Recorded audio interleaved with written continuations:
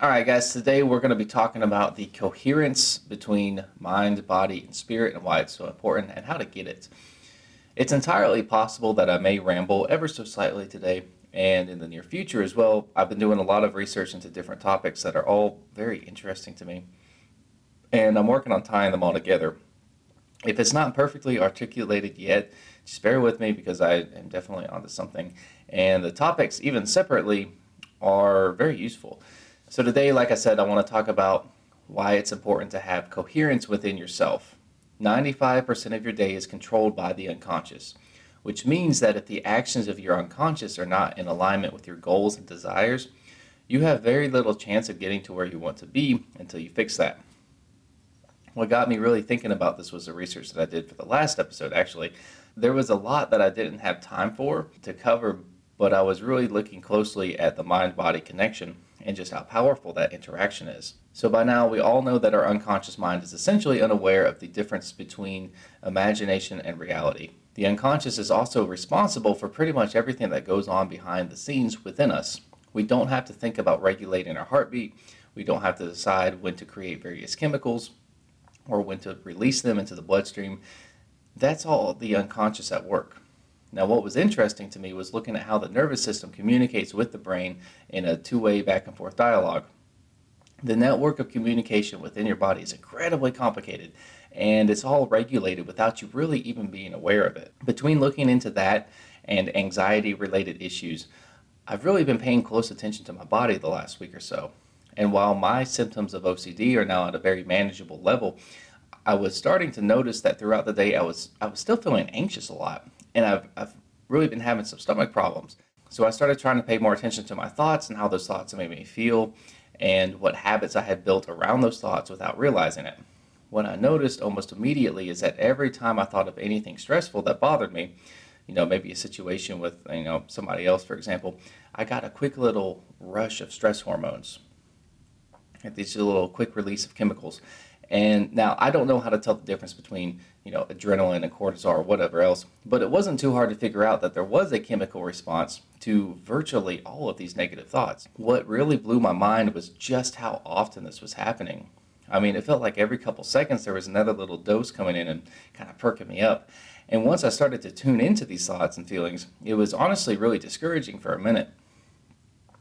I felt pretty good lately, and if you had asked me how I felt before, I wouldn't really have focused on any anxiety. I knew it was there, but looking back on it, I feel like a fish in water, not realizing that it's all around me. And I spent the last week or so paying very close attention to my thoughts now, because if a 2-second flash of memory or imagination can trigger an adrenaline dump that stays with me for much longer, that's something that's worth paying attention to. Now, gambling is pretty much the only vice that I've never had, but I would be willing to bet some serious money that I'm definitely not alone in this. Most people I've ever met have had a tendency to hyperfixate on problems and to just stress themselves out, running through what ifs until they're finally exhausted and just collapse.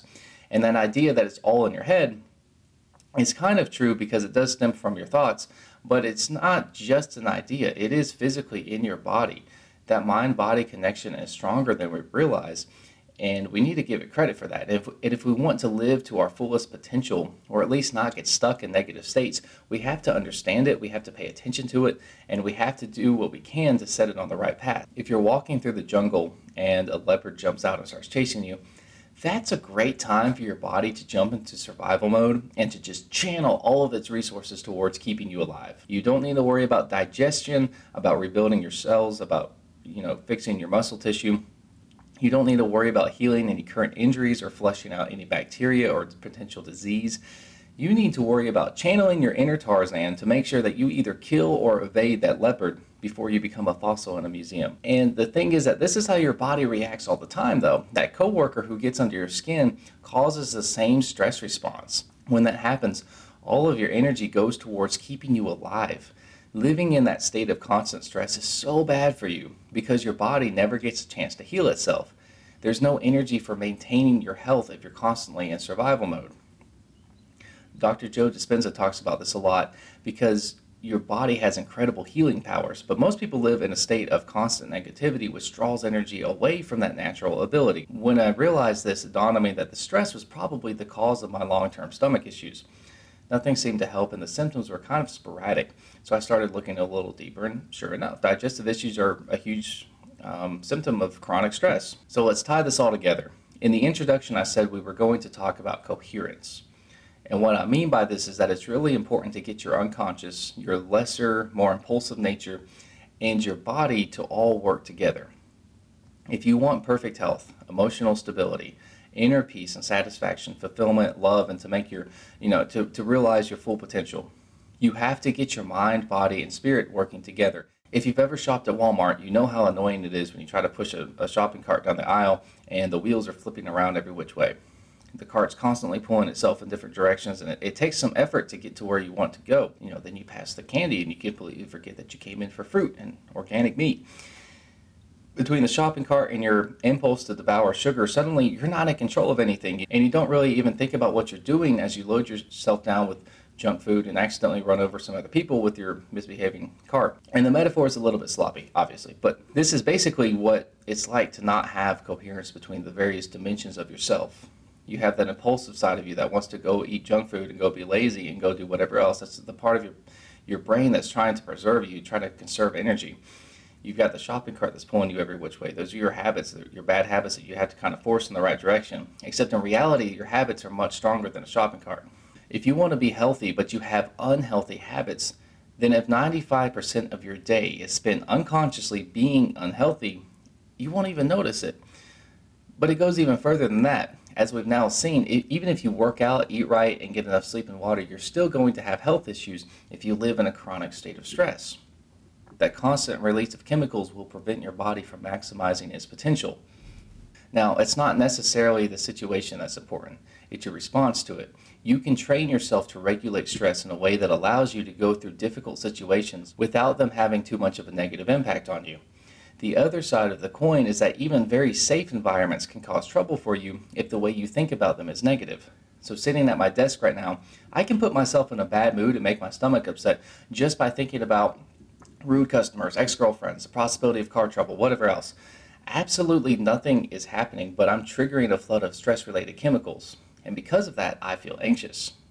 So what I encourage you to do is to first of all start paying really close attention to the thoughts that you allow in your head. If a quick flash of memory can stress you out, imagine what sitting there obsessing over it all day is going to do to you. Your thoughts have power. They create physical changes in your body, so get real good at regulating them. Because of the spotlight effect, we tend to focus on those negative things. When the leopard jumps out of the bushes, we don't need to worry about much else. So that situation takes up all of our attention. And that's great in the jungle, but it's bad in the office. When Facebook decides to show you memories of your ex, or your boss approaches with a difficult customer, it's natural to fixate on those negatives because your brain thinks that it needs to keep you alive, and it needs to channel all that energy towards keeping you alive, towards that problem. It doesn't know that these things are just thoughts or that they're relatively safe situations. So you have to train it to tell the difference. So you have to train it to respond in a different way. Now that we've established that, let's get to work bringing our mind, body, and spirit into alignment. Let's create coherence between our higher and unconscious nature so that we can direct our full potential towards creating the life we desire. Pay attention to the thoughts you have and the physical effect that they produce. Bring your awareness to this process and start training yourself to develop the habit of immediately shifting from that negative train of thought to something in alignment with your goals. Get control of your lesser nature through self-discipline. Make sure that the 95% of your day is created with intention. It's not a bad thing that 95% of your day is unconscious. That is there for a reason. The thing is that most people don't intentionally create the habits that they act out during that 95% of the day. Remember, your unconscious doesn't come up with its decisions out of nowhere. Your thoughts, actions, and behaviors create a mental map that your unconscious follows whenever you're not paying attention. Start thinking about what you want that map to look like and where you want it to lead. When you create that map with intention, you can relax and trust your unconscious to take you in the right direction, even when you're not paying attention. Getting your mind working right should set you off on the right track for regulating the unconscious behaviors of your body. Notice when your heart and stomach in particular are sending you signals that something isn't quite right. Bringing your attention to the chemical responses that you actually feel, that will allow you to quickly figure out which thoughts and behaviors are hurting you. So take what was once a negative effect on your health and turn it into a signpost that points you towards health, balance, and inner peace. Thanks for listening, guys. Good luck.